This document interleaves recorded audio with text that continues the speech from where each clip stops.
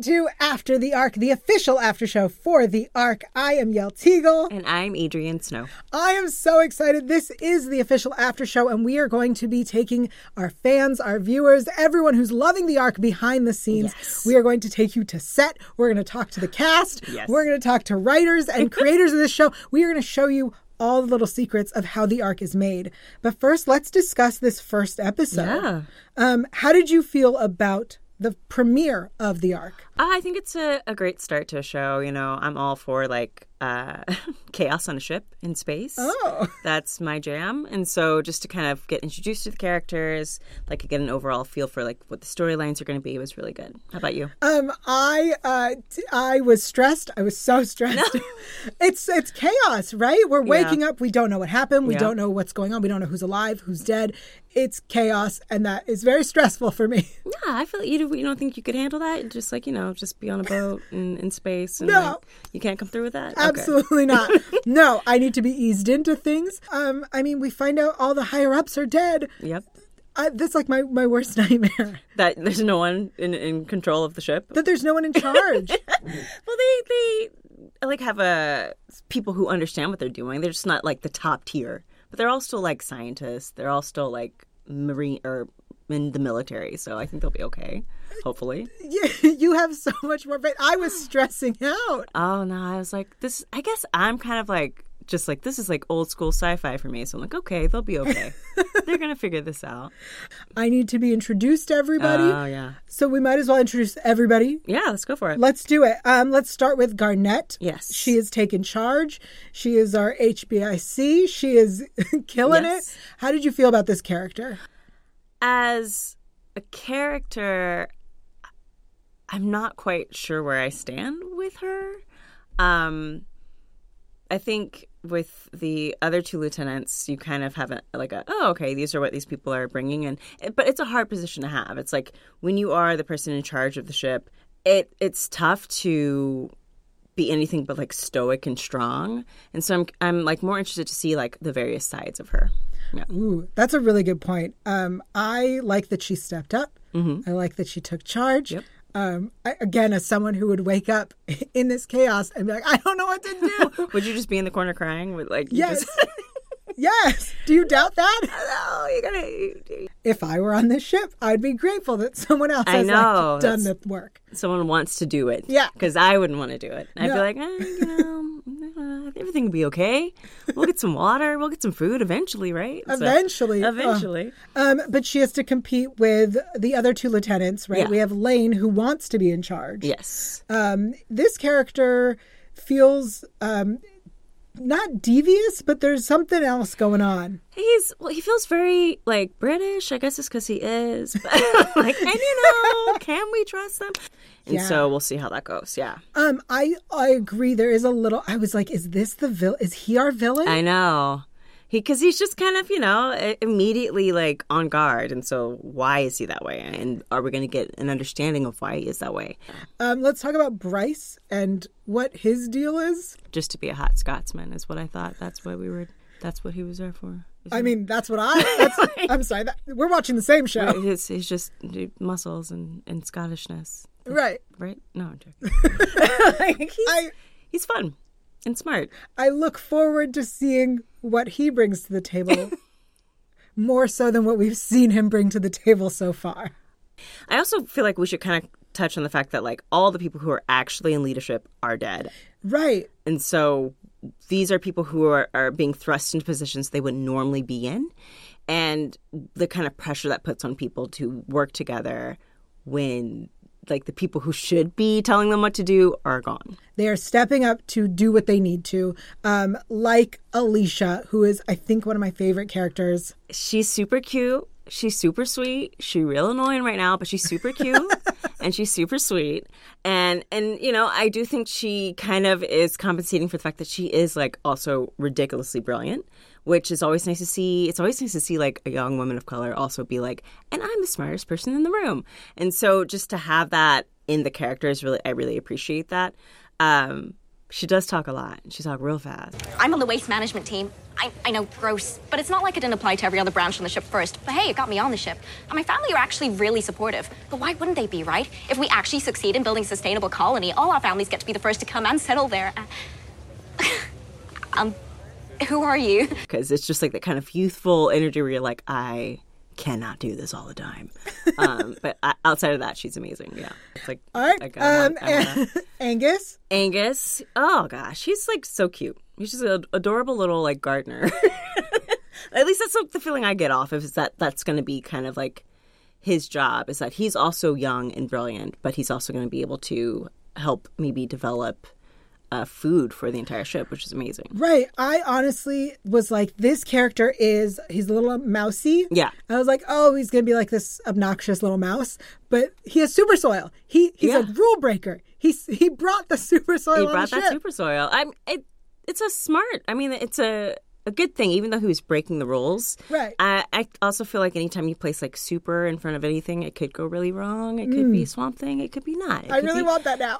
We got to get that Swamp Thing going. The first thing I did think, though, when he said I have super soil was, but they don't have any water. And I was like, can it grow without water? Right. So, yeah. And we lose that drop in the shower. Yes, that one drop. You can't leave your faucet leaking, because that's going to be a whole issue. Like, this is like growing up 101. Don't leave your faucet leaking. But yeah. Let's talk about that shower scene. We meet Kat. We do. Kat is the character that I personally most relate to. Really? In that everyone on this ship has an expertise or a skill level. Yeah. And Kat does not.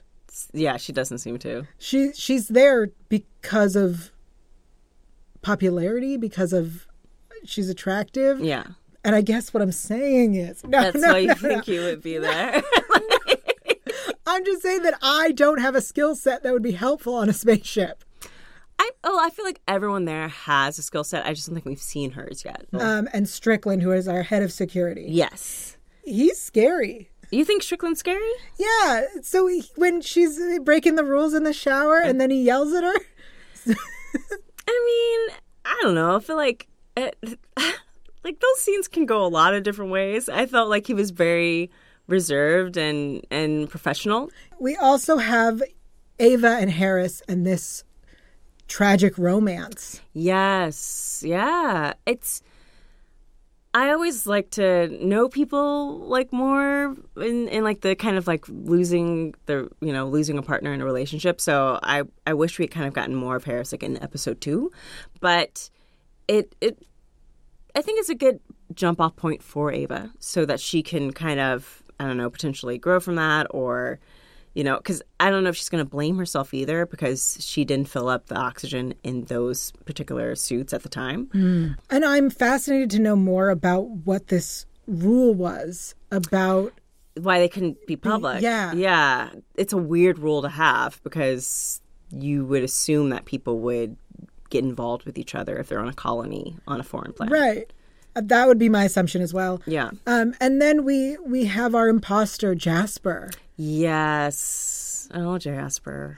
This character, I feel like was so rude and such a jerk. Mm-hmm. And I'm like, I don't mind that he's dead. Threatening people as a way of saving your life in the void of space is not a smart idea. I wouldn't threaten anyone. I guess, if it were me and I was on a spaceship, I'd be the nicest person there, because I just want to survive and get to this new planet, as much as I possibly can. There's no point in me. So I would not be an interesting character in a sci-fi show, I'm realizing, because I'm like, well, look, guys, let's just get along. Let's just make it. But for him, especially when you're in the wrong from jump, then maybe you shouldn't be rocking the boat. I agree. I think it's so weird to be so mean and then threaten people. Speaking of at the end of this episode, we are left with so many questions. Yes. We don't know what happened. No. We don't know what we're going to do. We're up in the air. As you know, as anyone who's seen me talk about TV show, I'm a shipper. Okay. I am full of ships. Okay. Already? The moment that Bryce learns about Alicia's 4 masters, that was the moment. You were like, I want this to happen. I want Alicia and Bryce. Okay. I think that the funny, handsome male model and the smart girl, yes, should always be together. Should always be together. This is life. So this episode was pretty crazy. So like, what are your top 3 moments or top 3 wow moments of episode 1? I think the biggest wow moment, I'm going to do it backwards, okay, is the reveal at the end that Jasper, who is, I think the whole Jasper thing in and of itself is a wow moment, right? Yeah. He's not Jasper, and now he's dead. Yeah. It's a pretty big moment. It's a pretty big moment. I would say, like, for me, probably the ship, like half the ship being taken off. Sure. And like floating off into space and like half the crew is dead. And then I'd probably say like the biosphere, like the possibility of like plants in space. I don't know. I find that really appealing and wowish. I totally agree. I think Angus hiding the super soil. Yes. That's a wow moment. Absolutely. And then Harris dying is also, I'd probably say, a wow moment. Because it's just like you don't expect like certain characters to die like right off the bat. So Jasper and Harris, exactly, yeah. Yeah, Harris's death is definitely, I would say, more of a wow moment. Oh, and then I'm like, wow. Yeah. Wow. Well, how about I'm sad.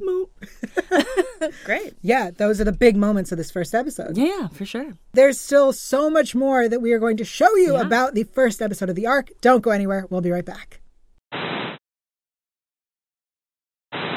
Should I do that? Should I mimic you? Sure. I am literally living my newsroom like fantasy right now. Live on. No, I'm just kidding. Yes. We're on the air. This is After the Arc, and I'm sitting with Christy Burke. Hello. That's me. That is you. Let's jump into this first episode of the arc. Okay, very serious. Very serious.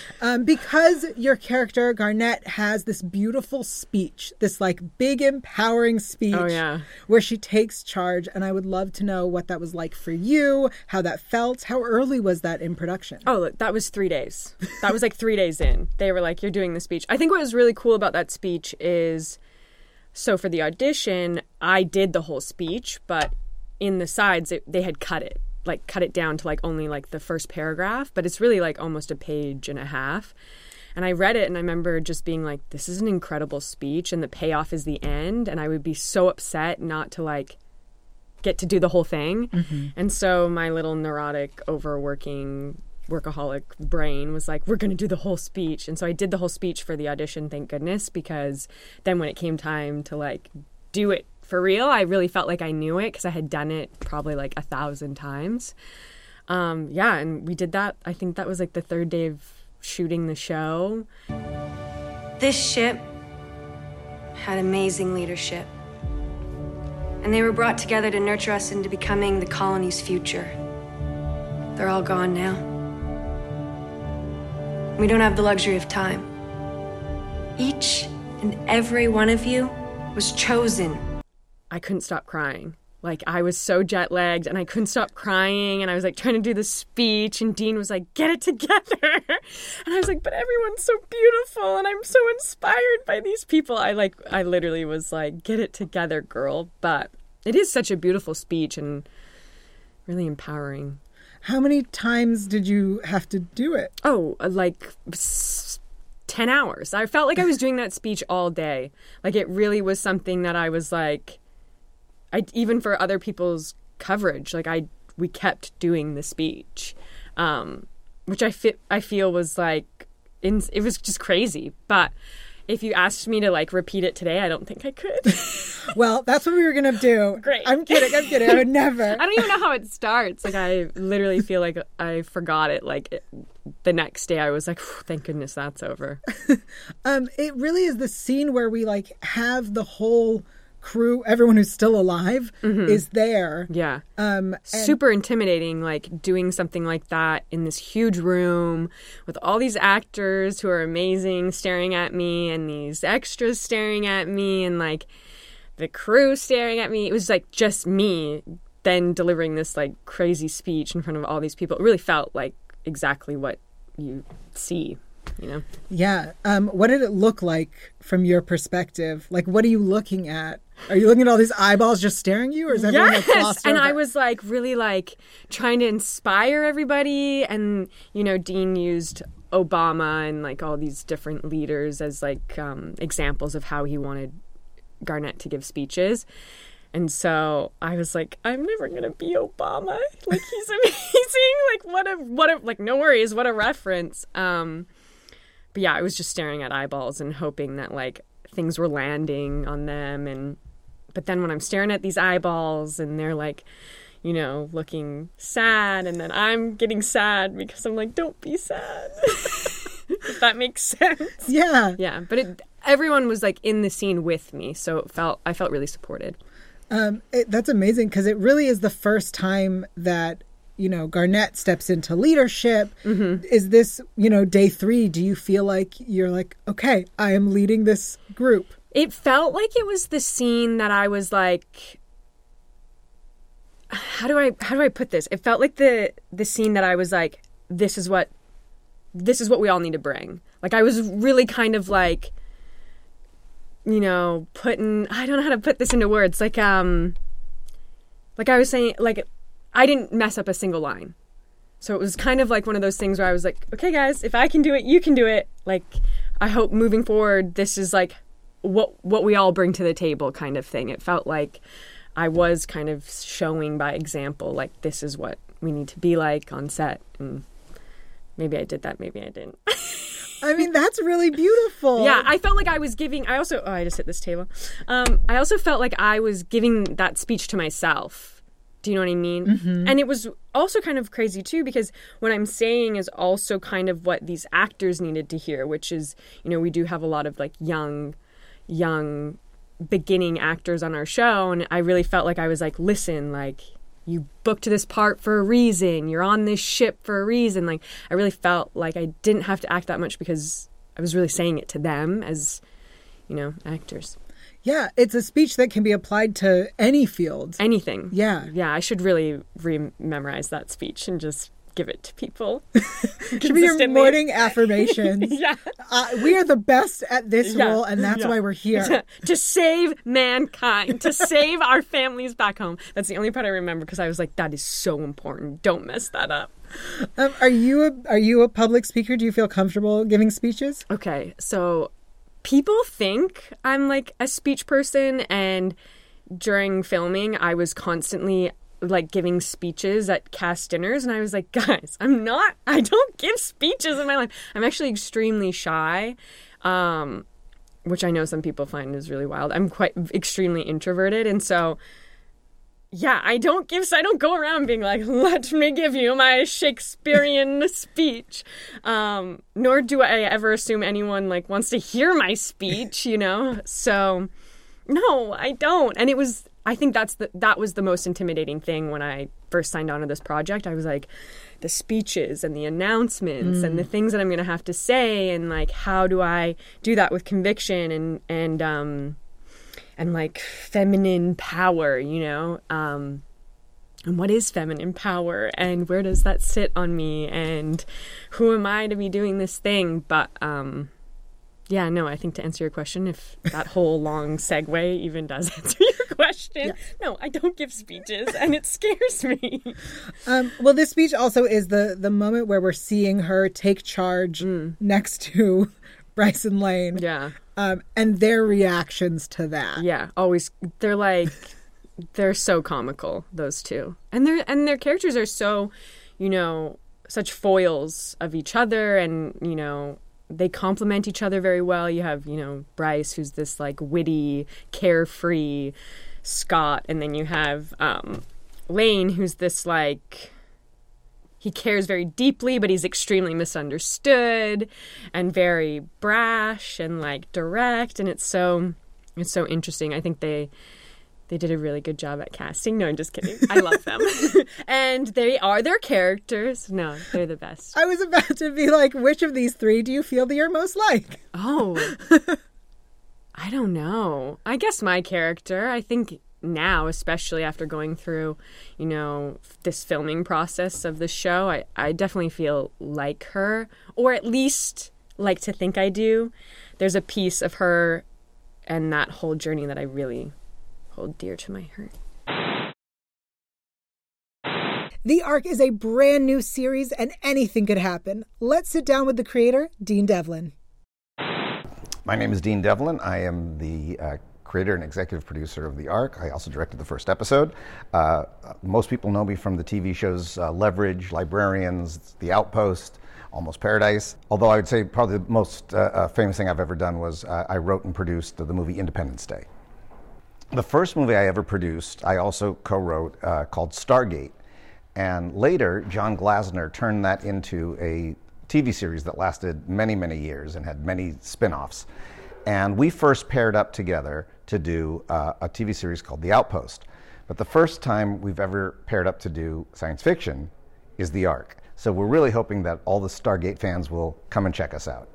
So The Ark is not unlike the world we live in. It is a contained space dealing with a worldwide crisis, the world of their spaceship, and the thing that's preventing them from overcoming it is their differences. And this is a show really about the human dilemma. So while it has all the fun bells and whistles of a good sci-fi show, it's really more about the characters and what they're going through. You know, it's really exciting to try and create a whole new world, you know, a future with a different history, with different science, and try to project, you know, what could that world be like?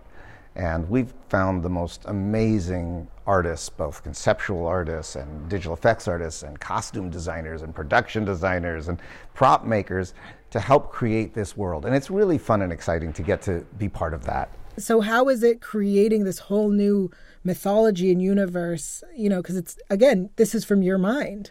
That's the fun part. You know, I mean, I think the thing is, you know, when I was a little boy, my mother did a guest star on the original Star Trek. And in the 60s, Star Trek was really a metaphor for everything that was going on.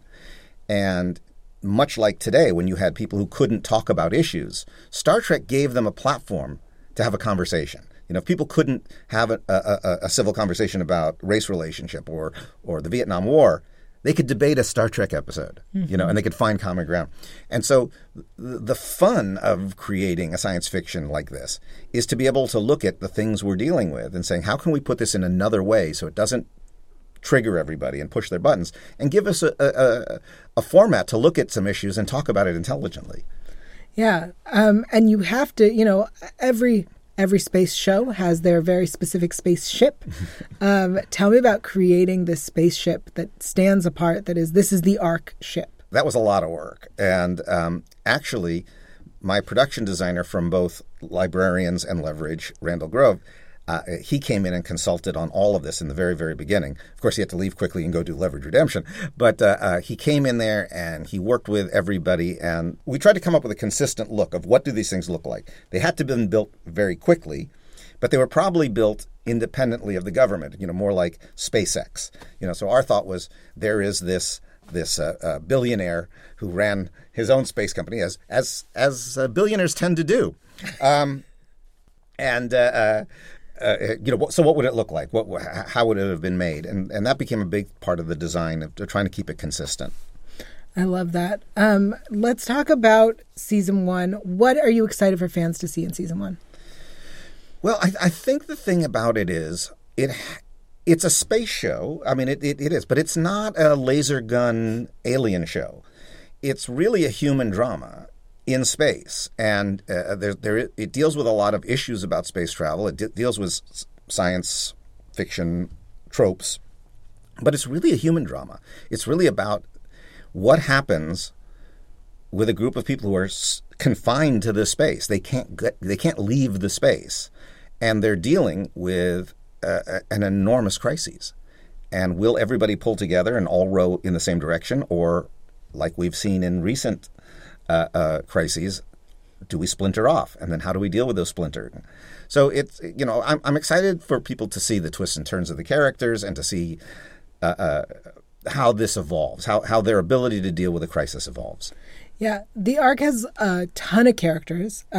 and I think that everyone's going to find different things that they relate to in each of them. Is there a character that you relate to the most or that you find yourself most drawn to? Oh, I love all my children. But, the thing is, on a normal show, you can have guest stars. But that's almost impossible on this show because no one else can come on board the ship, right? They're all on the ship. So we had to have a really large cast. And again, this is, I tried to bring as many people as I could into the pilot, but Jonathan Glasner then added more.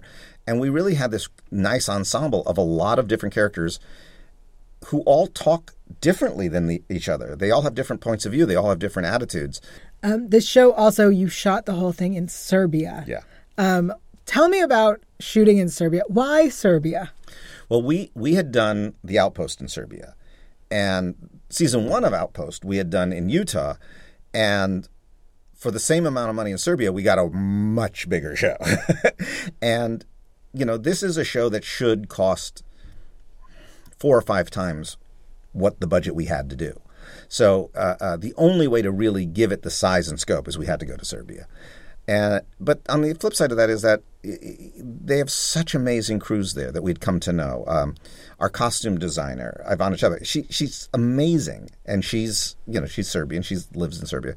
And she came up with that incredible spacesuit, which, I think it's so hard to come up with an original-looking spacesuit today. We've seen so many of these movies. But even that helmet, having the oxygen be part of the helmet, I've never seen that before.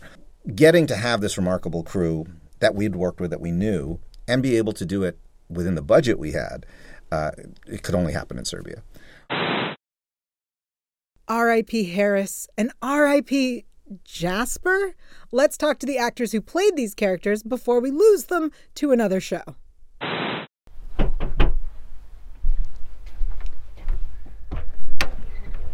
Who dares disturb my slumber? Hey guys, how you doing?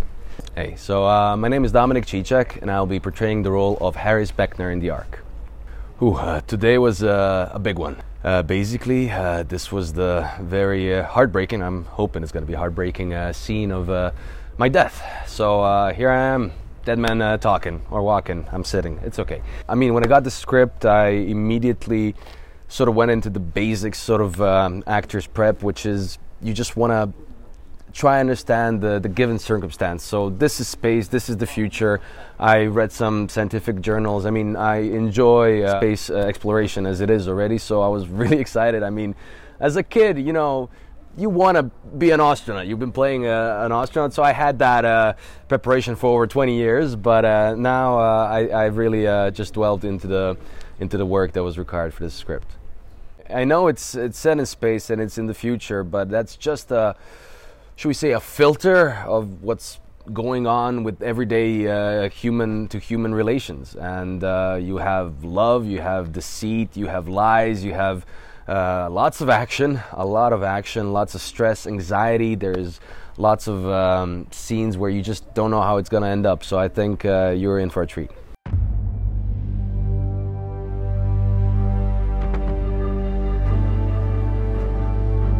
My name is Chris Leask, and I play Jasper Dades. I think what's so exciting about it is, for me, working with Dean has been incredible because I grew up watching his stuff, Independence Day and Stargate, Godzilla, amazing.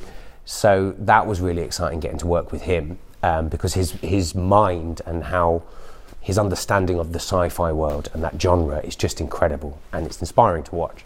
There is no one better in this industry at writing sci-fi. And I have never on a set felt safer in someone's hands. Coming in day one, all in the same boat, kind of working out what the language is of the piece and what we want from it has been so exciting.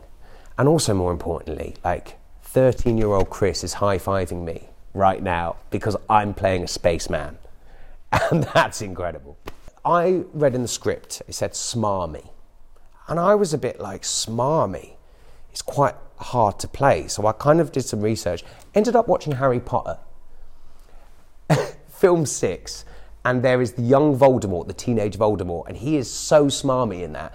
And that performance was amazing. So I was like, I'm going to play it like Voldemort. Fetching canisters is below my pay grade.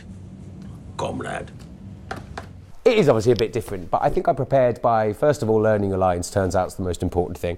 And I think kind of being in the world and on set with everyone, it's quite, like, just looking at this now, it's quite easy to feel involved. There's not much imagination happening because the people who have created the set are phenomenal.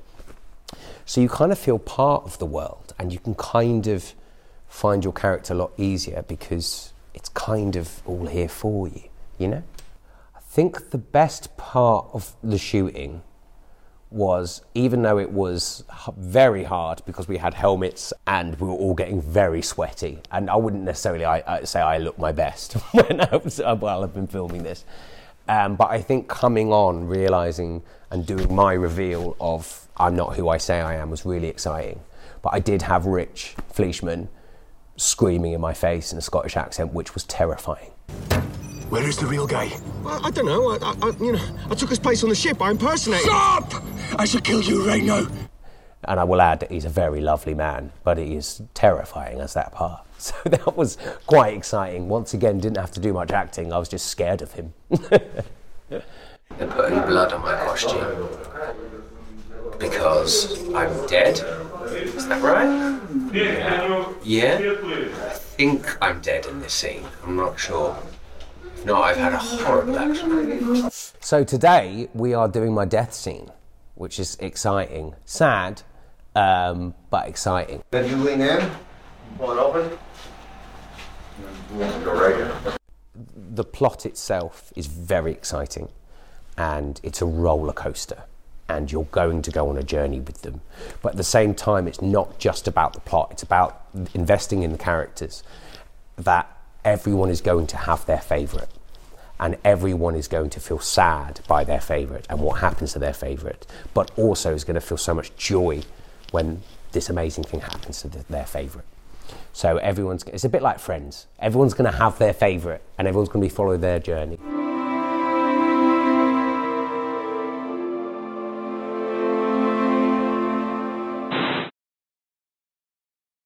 The cast is spilling secrets. Check this out.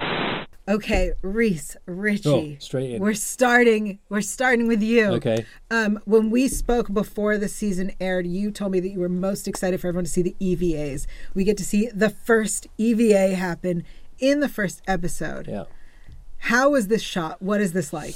You know, it was a real discovery process for all of us. We had to kind of, figure out how because it had to marry the actors with the situation, and it wasn't simple. I mean, we had the helmets on as well. So yeah, it was at first a kind of a fun experiment for us all. You'd be actually quite surprised if you saw the behind the scenes on how we. There's a lot of different techniques. Like, so some of them are obviously what you imagine to be CGI and all those things, and there's other stuff which is way more rudimentary, which is arguably like even more effective. So we had days where we were just doing some really bizarre contortions on like green screen seesaws, standing on apple boxes on one leg, doing all that stuff. Yeah, you'd never know. I feel bad actually telling you about it. Yeah, don't ruin the magic. We don't want to ruin the magic. Don't ruin the magic. But yeah, and then you have the composite CGI shots as well, which mix in.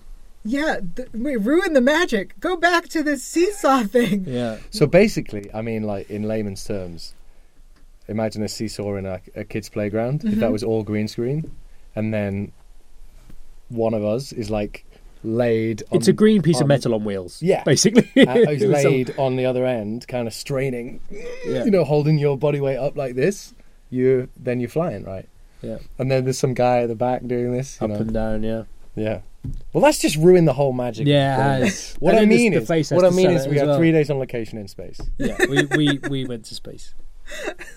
That's amazing. That sounds incredibly challenging. Yeah. Physically, but also again, like your face has to match the scene, and you have dialogue. Completely, and because we had to shoot individually, so we couldn't shoot it as a group. Really, it's really difficult to do for eye lines and things. So all of your eye lines are fake too. So it's tricky.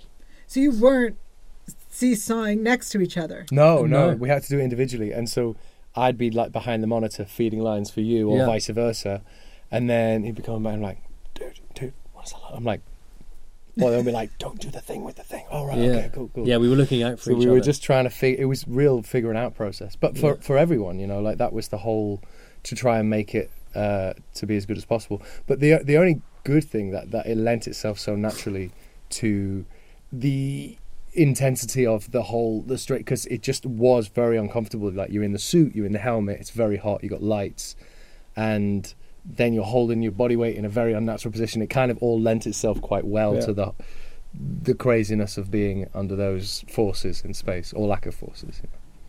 This is mind-blowing. We're just peeling back the curtain for I you. love it.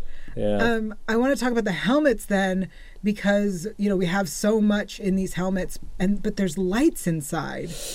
Yeah, so for our DOP, Igor Shunto is an amazing DOP. He kind of thought about all of this in advance, because he knew that the way, as soon as you put a helmet on, it covers a lot of the periphery of your face. It puts you in shadow, or there's weird reflections going on. So we needed more light inside the mask than was outside the mask to highlight our faces. Otherwise, you just couldn't see. And it looks cool. And it looks cool. Which is another plus. Yeah, and there are group shots where there's a bunch of us with helmets on and you can't tell which ones we are because everybody's just got helmets on. So we had to light us in a different way to everyone else. And then sound, we couldn't really hear each other. So we're doing a really intense scene.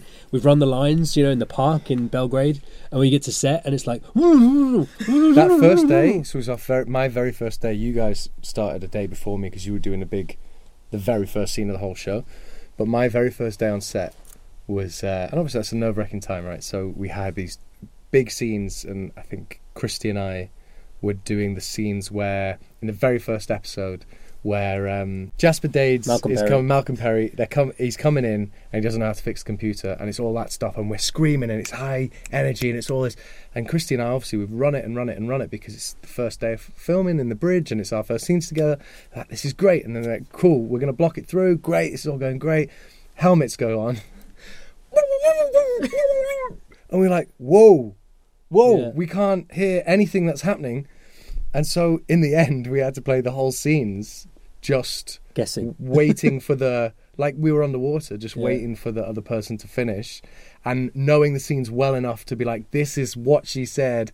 And it was just great. And that was what this job did. It constantly threw up curveballs that you weren't expecting, and it was learning to manage those and figure out on the fly. And that's why we were so lucky, because we had a production team and a crew who were all willing to roll with the punches. We had a cast who were exactly the same, and that's why we managed to get through it unscathed. But yeah, it was definitely and the mic pack is in the helmet too, so that would heat up. Red hot, so your head would get red hot. And if you had a feedback loop where a monitor in your ear and the mic in the helmet too, that you get feedback. So it's a complicated thing to do effectively. Yeah. These are the things no one ever thinks about when they're watching the show. This is the most stressful thing I've ever heard. We're just getting started. Episode 1, I am stressed out. Yeah. Well, I mean, it was good. They were stressed out. They were stressed out. Yeah, it was funny. So we're navigating all that. The mic pack's getting red hot. It's the first day, got the nerves, the lights. We can't hear anything. Woo, all that stuff's going on. And we got to the end of this really intense scene, and it's close up on Christy and I. And we're like, where is he? Like, get in there. All this stuff. And we're just holding the end thing. And the glass just fell out of my helmet. And you just go, I don't know, we're going to go again. So it was a real welcome to the craziness that was the Ark. There's so many questions this episode, so Yael went to co-showrunner Jonathan Glasner for the answers. I am sitting down with showrunner, executive producer, and all-around great guy, Jonathan Glasner. Hello. Hello. Let's jump into this first episode. This show is an original idea. It is an original concept. What is the process of starting a show from scratch, essentially? Because it's not based on an existing IP. Well, Dean originally came up with it, Dean Devlin. And then before we started shooting, I got to have some input. And we just kind of talked about each character and thought out forward on the characters. Why did this person do this? Why did this person do that in the pilot? And how do we feed that? And with backstory, and then that gives you, in this case, gave us a ton of front story, and there we went with it. So you start with the characters and not the high concept of the ship. That's my writing style. Everybody does it differently. I mean, we knew we had to have crises happen, but the crises in my mind are only an arena to set the character stuff in. They're not. if all we were doing was watching people figure out a way to get oxygen without knowing them or caring about them or any character stories, it would get old fast, I think. So, but when you have these people doing it who you've come to love and you understand all the weight, all the baggage they're carrying with them when they're doing these things, then it's more interesting, I think. Yeah, that's interesting. Yeah. Did you have a character that you were like most excited to start writing? You were like, this one's going to be super fun. I would say Alicia and Kat. Okay. Kat is comic relief most of the time. Mm-hmm. I mean, she becomes a lot heavier later in the show, but she's comic relief, and so that's always fun to write because, it's not so depressing. Alicia is also pretty comic relief. Yeah, her too, yeah. Same reason. But she also, I feel like, I guess writers gotta love the character that talks the most, right? Not necessarily, because sometimes that stuff's hard to write because you got to write the diary at the mouth and actually have it saying something and not just random, stuff. And so if you go back and look at most of what she's saying when she's running off at the mouth, she's actually giving you a lot of information that's important for the story. Right. I love that. Yeah. So each of the characters have like a specific skill set that they are brought on the ship for. How did you decide what skill sets are needed on this ship? Well, it's just logic. We thought about what would they need to survive? If you don't have somebody who can fly, for example, that's an example also of what we adjusted from the pilot. Dean had Bryce as just a navigator. And I said, well, we don't have anybody who can fly the ship then. And just sitting at a console saying, okay, that's planet XYZ, and if we go this way, that's not a lot for him to do. So I said, what if he's also a really talented pilot? And that's how he ended up being that way. Obviously, you need a doctor. Mm-hmm. You need somebody in charge of security, somebody to be the cop on board, because there's always going to be disagreements and fights, and especially in a pressure cooker like this. You need somebody who's got a science mind. We have two of those. We were very careful to split what their knowledge base is, but Alicia and Angus are just, without them we wouldn't solve anything, I think, probably. And when you need the engineer, you need the Scotty who can fix things. And so there she is. I love that. As you say, we have two resident geniuses on our ship. This show has a lot of science in it. Did you have to do a lot of research? Do you have NASA experts on your team? I'm a science geek. For fun, I read science magazines. So I sort of knew enough to make it make sense, and then I'd go do research to fill in the blanks. And, of course, when you're doing a dramatic show, you can't stick to the science completely or it would be very boring. For example, and boring and also unproducible. For example, our anti-gravity thing we completely made up because they'd be floating the entire show, and who can do that? The engine system is an actual engine system that NASA's about to test for real, I think, in a year. But wherever possible, whenever we could, we actually followed science as closely as we could. Yeah, when we spoke to the costuming department, we learned all about the suits and how they work. Based on a real suit from MIT that compresses you to hold everything in, hold you together. And it's not a big, heavy, bulky, like today's spacesuits. Right. Is there anything that you found that you were like, ooh, this is going to be so good, and I'll just hold on to this nugget for season 2? There are a few things I found that I thought might be fun. Okay. Might be fun to play with. We'll see. Yeah. The other thing that we have happen that's very frustrating is we'll write a script, we'll shoot the script, and then like the Webb telescope will see something new that completely screws up what we did. And at that point, we got to let it go. For example, the planet we're going to probably won't sustain life in real life. And that's just the Webb has been able to see things better, and they've done more research, and they've found out more stuff about it. And it's also found closer planets. We say that's the closest planet, but now since then it's found closer ones. So, science moves fast. Right. Especially today. Oh, if only somebody could get a word to the ship so they can turn around and go back. Exactly. Turn around. Yeah. Well, let's talk about this first episode. We start off with a bang. Mm-hmm. Why start a show with such a destructive force? Because that's the inciting incident of our show. That's what starts everything happening. Without it, we'd just have a show of a bunch of people on a ship going to another planet. But the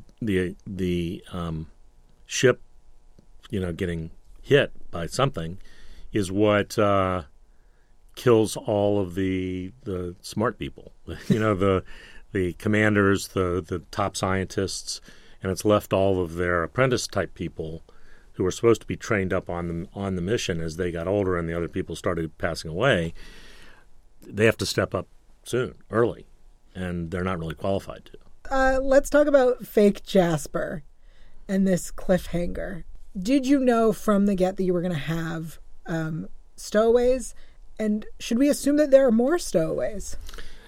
Never assume anything. Either way. There may be, there may not be. Jasper, I wish we didn't kill him because I loved the actor so much. But he starts about half of our first storyline, so he's valuable. He was a valuable character. Thank you so much for joining us here at After the Arc, the official after show for The Arc. If you want to keep the conversation going, give us a follow on Instagram at After the Arc. Until next time, I'm Yael Teagle. I'm Adrienne Snow. And we'll see you next week.